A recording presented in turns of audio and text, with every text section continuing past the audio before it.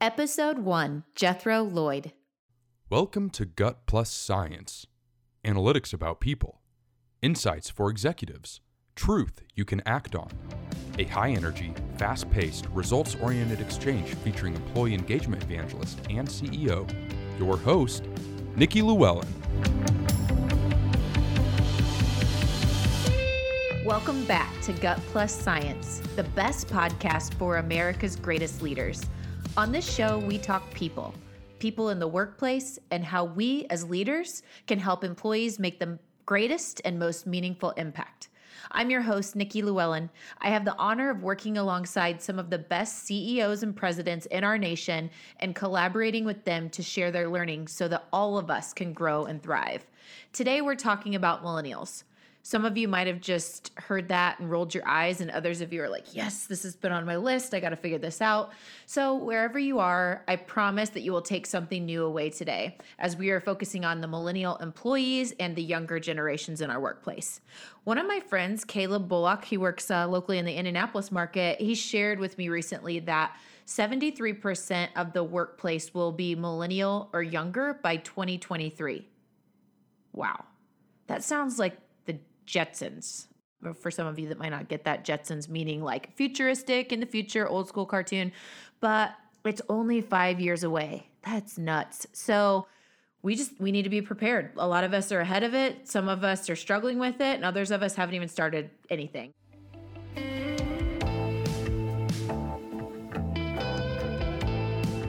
Are you still using pulse surveys? How about annual questionnaires?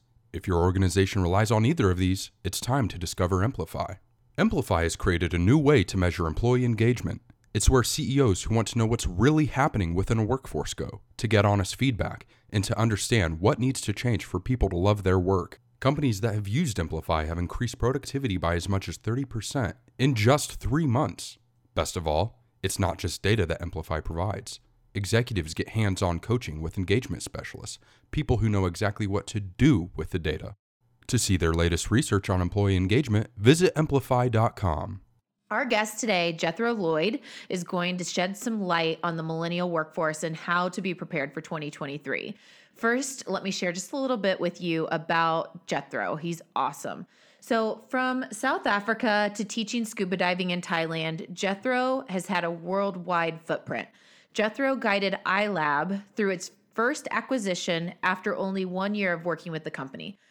One of the things I admire most about Jethro is his desire to expand their corporate reach to create a positive impact on the world and the community at large. Jethro, welcome to the show. I want to dive right in and ask, what has been your greatest failure turned lesson with regards to people and culture? I think the reality is many organizations have focused their attention primarily on the product or service that they deliver to their client base, instead of figuring out, in addition to that, people and culture and how important that is to develop a business. Now, many of us starting out companies or leading organizations, we have enormous amounts of pressure from our shareholders to deliver the profits. And culture has become a kind of a dirty word in a lot of organizations because it kind of is that soft, feely stuff. And often there is nowhere to go to really find, if I got the data, how can I act on that data when it comes to things like culture? So if I look at it, one of our biggest challenges is how do we connect with our employees when our employees are sitting all over the world and they are primarily focus on delivering what they have to do on a daily basis? How do we keep them connected from a cultural perspective to our organization? I always say I wish I had an old private school that has many, many years to establish the culture and then had the opportunity to take that over. But we were an entrepreneurial growing business, and we continue to be an entrepreneurial growing business. And creating the culture, making it embedded in every day has been our biggest challenger, and our failure to communicate what that culture might be. And more importantly, the failure to measure, if we've implemented something, what is the success of that culture? And I saw it in practical senses. 1 year, I made a decision to cancel a year-end party. And the following year, I had 30% staff turnover. as far as the team was concerned. And it was a big wake-up call for me that people want to feel part of your organization. They want to connect to your organization. They're desperate to connect to the companies they work with. And if you don't make it your priority, it's going to hurt. It's going to hurt in a big way.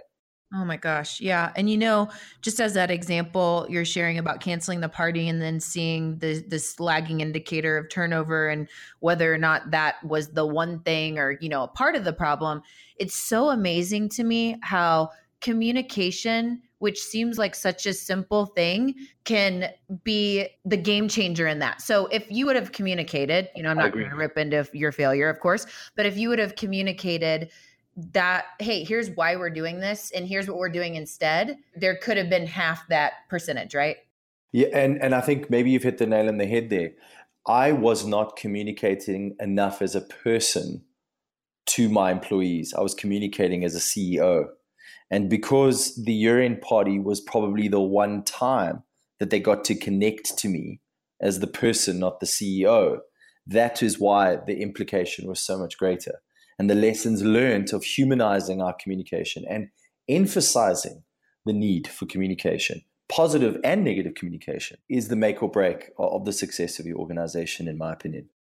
So big. Yes. I love that. Humanized communication. That is already on my list for takeaway today.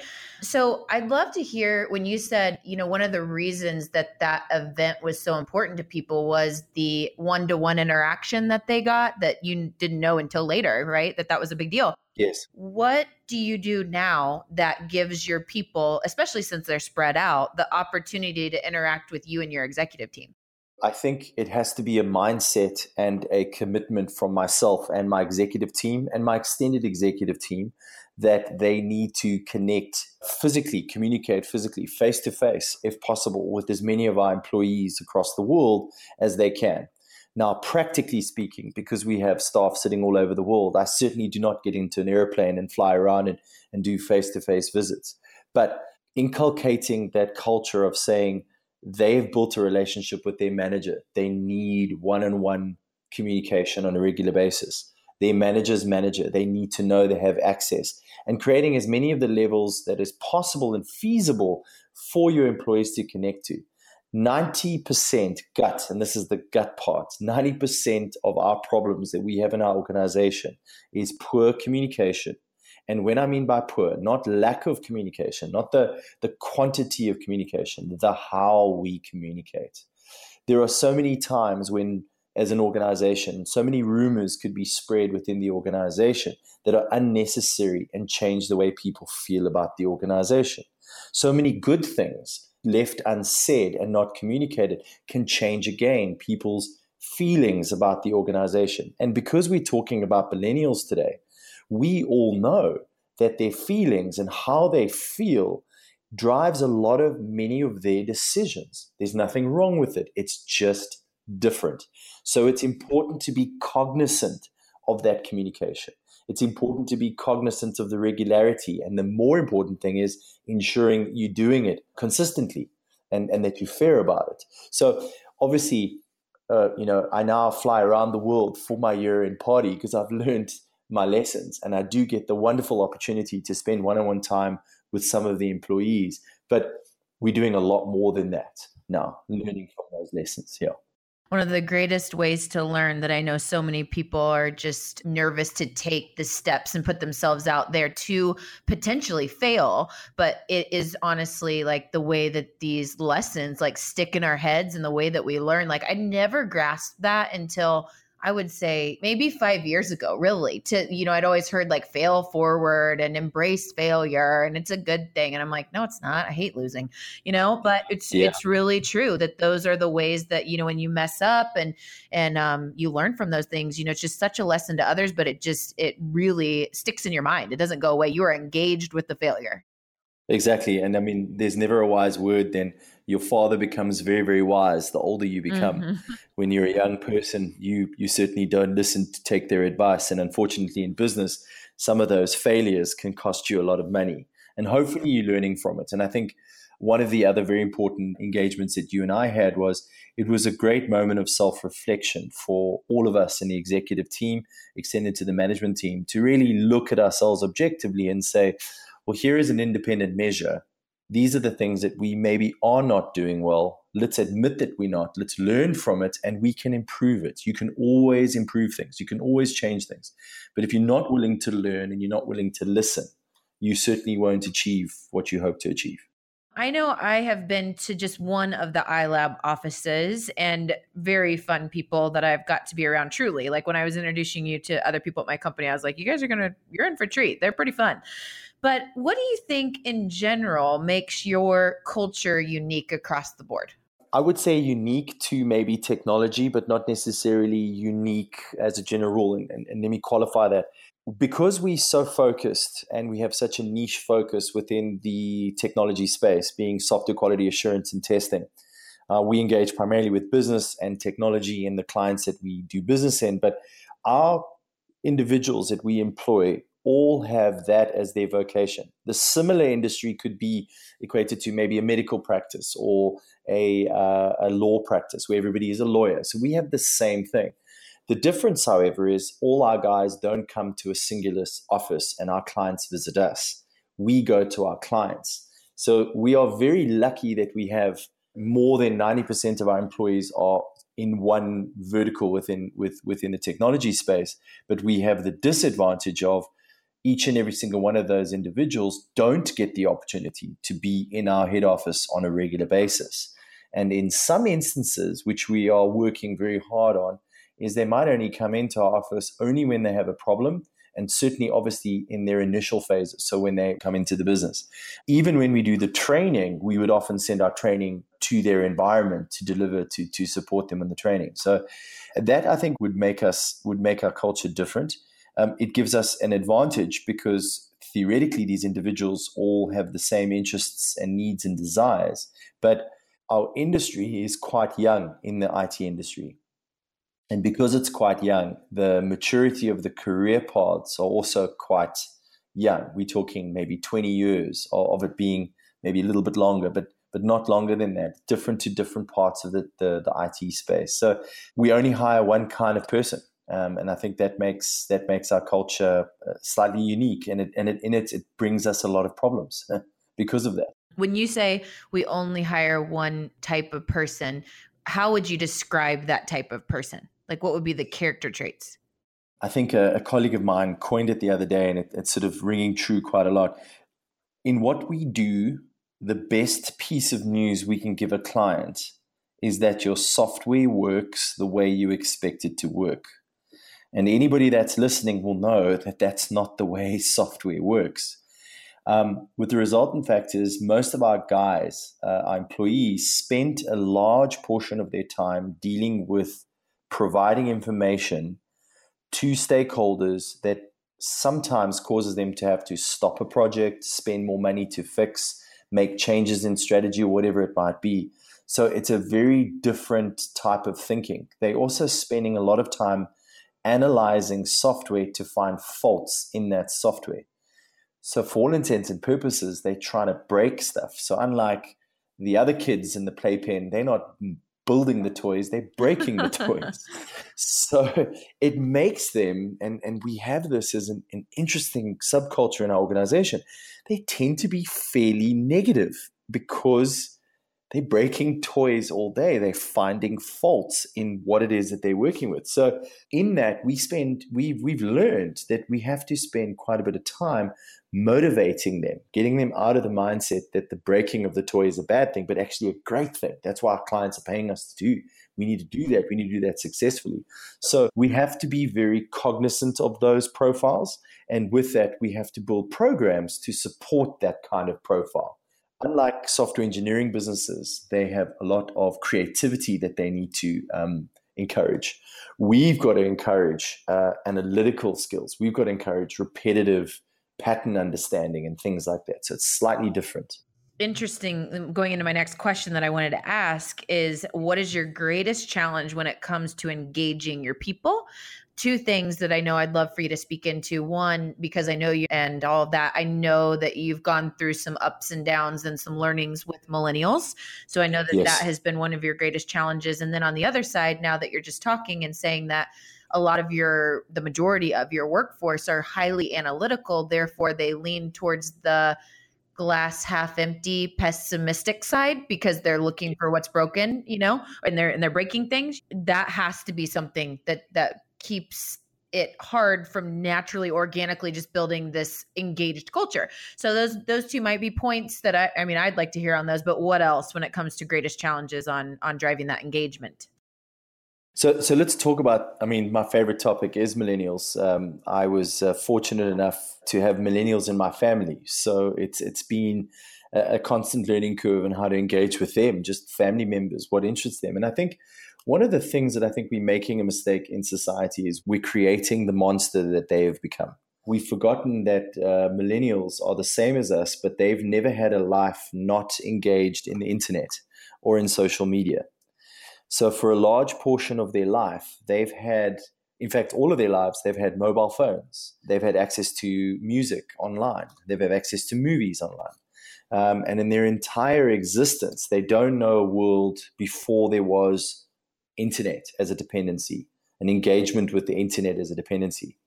But what I will give credit to the millennials that I think a lot of organizations, including myself, don't think about is, with all of that, millennials seek authenticity in their engagement that they have. So remember, as much as they've been plugged in, they've also had very vast bad experiences where they found out the truth that something that they might have believed in wasn't true.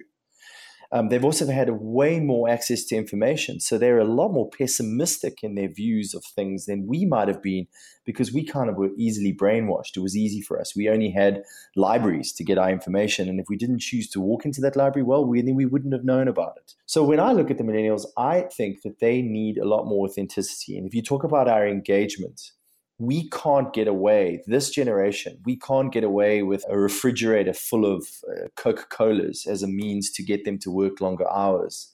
We can't get away with saying that we care, but the truth of the matter is they can get data that you didn't. So from my perspective, we've looked very hard within our organization and saying they also care about their careers. They do care about making a future of themselves. I think there's been some stats spoken, that millennials, don't, they live with their parents and there's a whole lot of things that they don't do that the generation did before, and therefore we must treat them differently. No, they don't have those same opportunities because things have changed so dramatically around them and in such a short period of time. So we really look for authentic engagement with millennials. The other part is they definitely look for a lot more fulfillment emotionally within the organization that other generations didn't need. And what I mean by that is they want to know that your organization stands for something more than just profit. They don't have a problem with profit, but they have a problem with profit only. They don't have a problem with being told what to do, but they do have a massive problem with not being asked if they have a view or an opinion or an idea.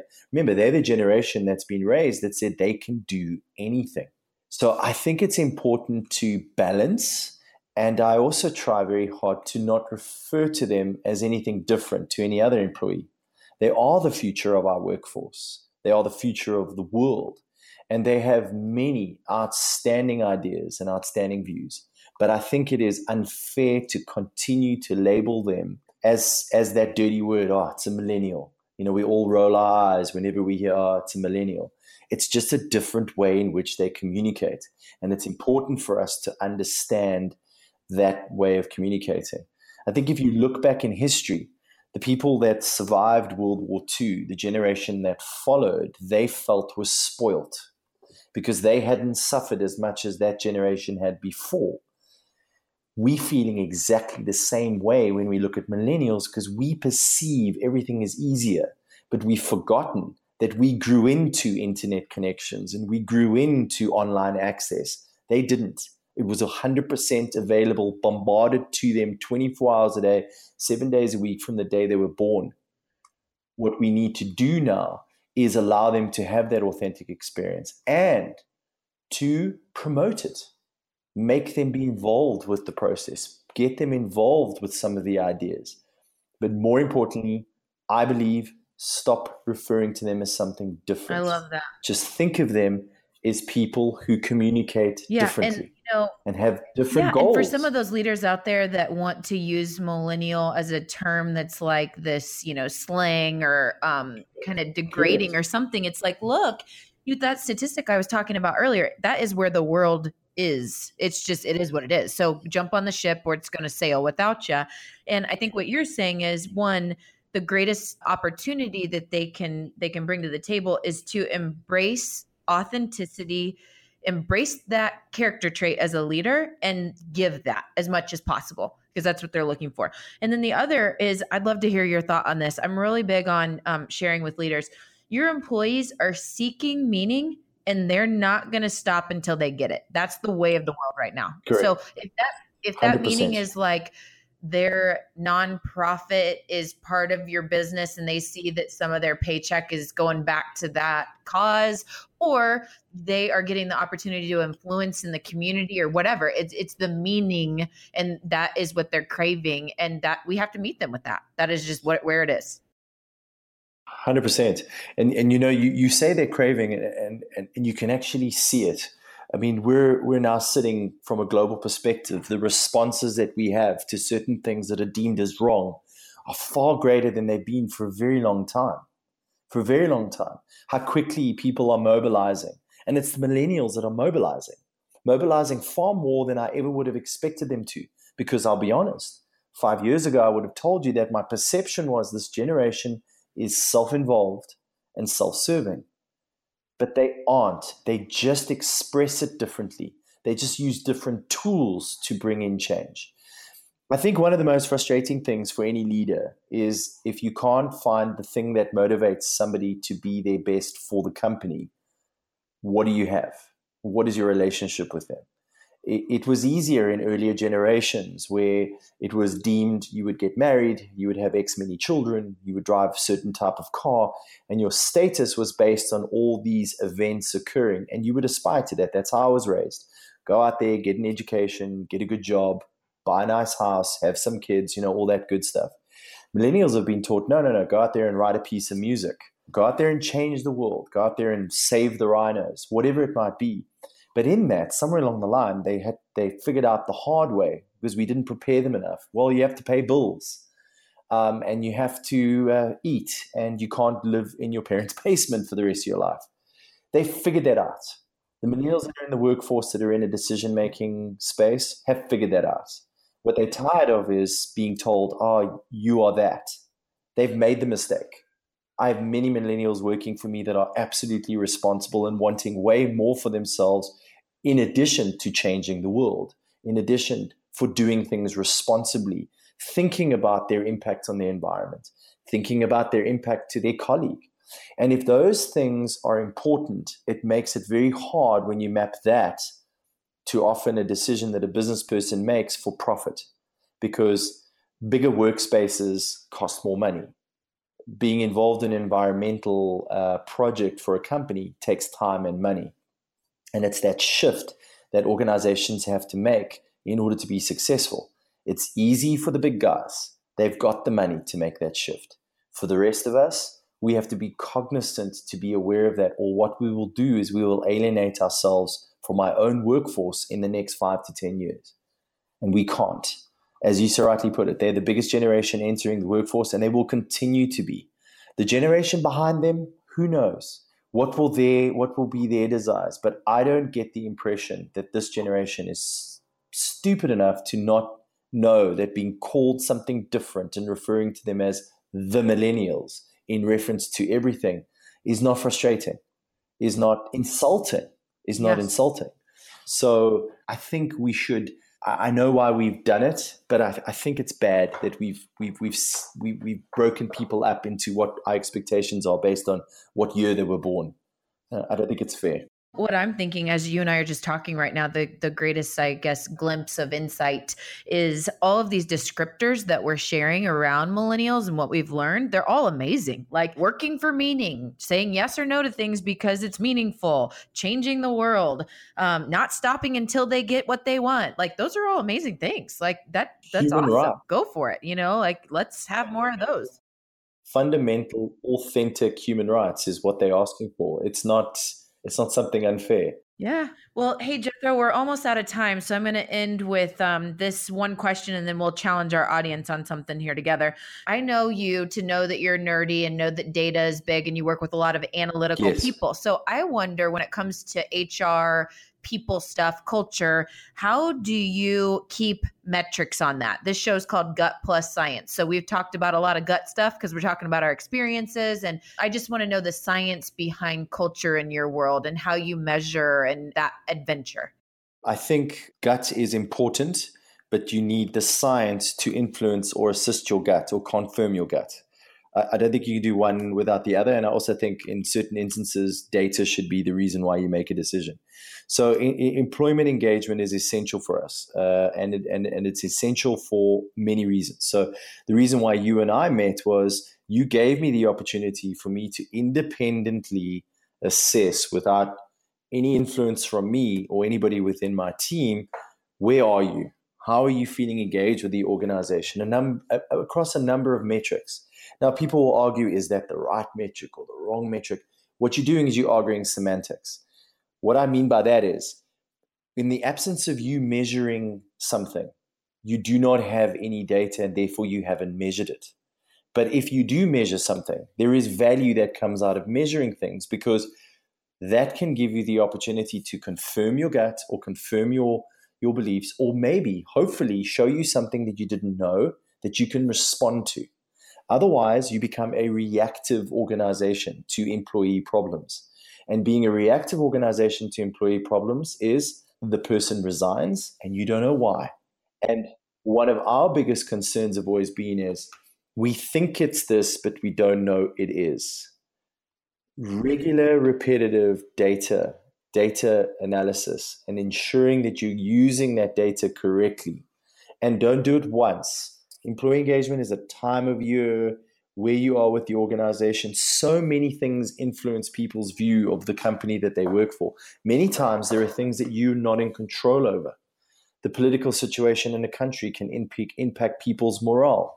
That morale then compounded with small things you do as an organization to upset them causes their engagement to be greater than it would have been should there not have been an external influence in the way that it was. So we believe in that regular and repetitive analysis, and we think that I believe that you should use this data in your organization from top to bottom, and everybody needs to participate, because it's very surprising to me if your managers or your leaders are disengaged, you probably might not even notice that too. And that's going to have a massive impact into your staff further in your organization. So I believe that data needs to confirm your gut, and I think you should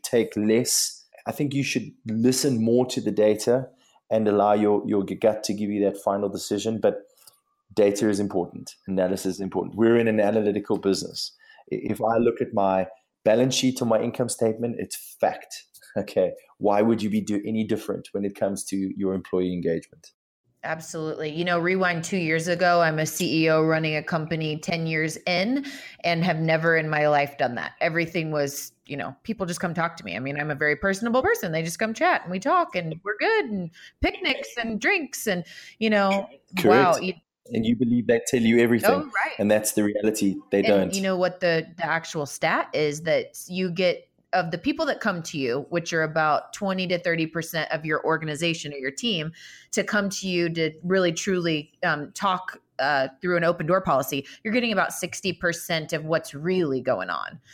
So there's a 40% that they're buffering, they don't want to speak up about or whatever. So you're only getting some of it. And, now I look at like data and it's like so amazing. One of the things that I love so much is if you have data and you have 5 owners of a company, which is that's a tough thing to do. I don't recommend it. You have 5 owners sitting at a table trying to make decisions. It takes forever. But if you've got data, the alignment around that table, it is uncanny how quickly you can speed up that process because you can't argue with it. It's data.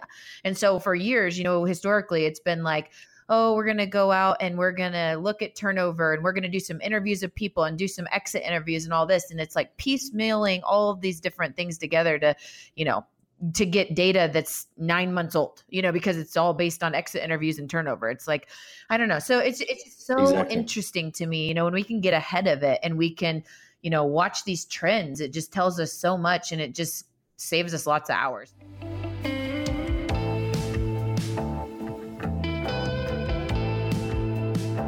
In our conversations with CEOs and hiring managers, we hear they're frustrated with traditional recruiting. From outrageous fees to focusing on candidates before clients, the process was broken and needed to be fixed. Enter Titus Talent. Titus Talent Strategy serves its clients using passionate people, a proven process, and unparalleled performance. Oh, and did we mention they guarantee the performance of their candidates for 12 months? If you want to learn how they're disrupting the recruitment space, head over to titustalent.com. That's TITUSTALENT.com. For those of you listening in, if you want to continue the conversation with Jethro, I encourage you to find him, reach out on LinkedIn, Jethro Lloyd, and you can also hit him up on his website at ilabqa.com. So now let's get to the truth you can act on. This is my section to really give you the best takeaways for you and your organization, or share it with a friend that needs it so they can take action and work on moving the needle. So a couple things. One, communication. Focus on humanizing your communication. Don't forget, it's not what you say, it's how you say it. It's so much about the how we communicate.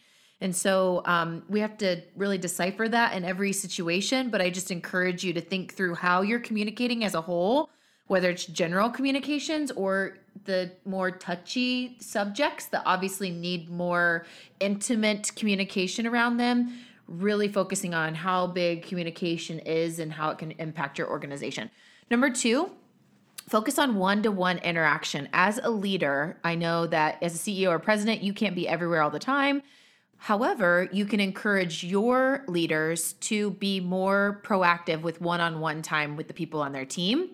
And like I said, you can't be everywhere, but when you're doing a road show and you're out on location, get as much one-on-one interaction as you can as a key leader, but empower your managers, your leaders to do the same thing so that you can really, scale that opportunity and make the impact. And then third, embrace authenticity and give it regularly. Especially in the world of millennials and the younger generations, they want to know the real you. Who are you? Want to know more about, what you did on the weekend. And a lot of times in a leadership role, we're in this high D realm of getting things done, the bottom line and all of that. And we try very hard to be connected to our people, but we sometimes forget how much of an impact just talking about our weekends or our dog or sharing some kind of just vulnerability from a standpoint of like things aren't perfect. So just encourage you to do more and more of that. So we'll see you next time on Gut Plus Science.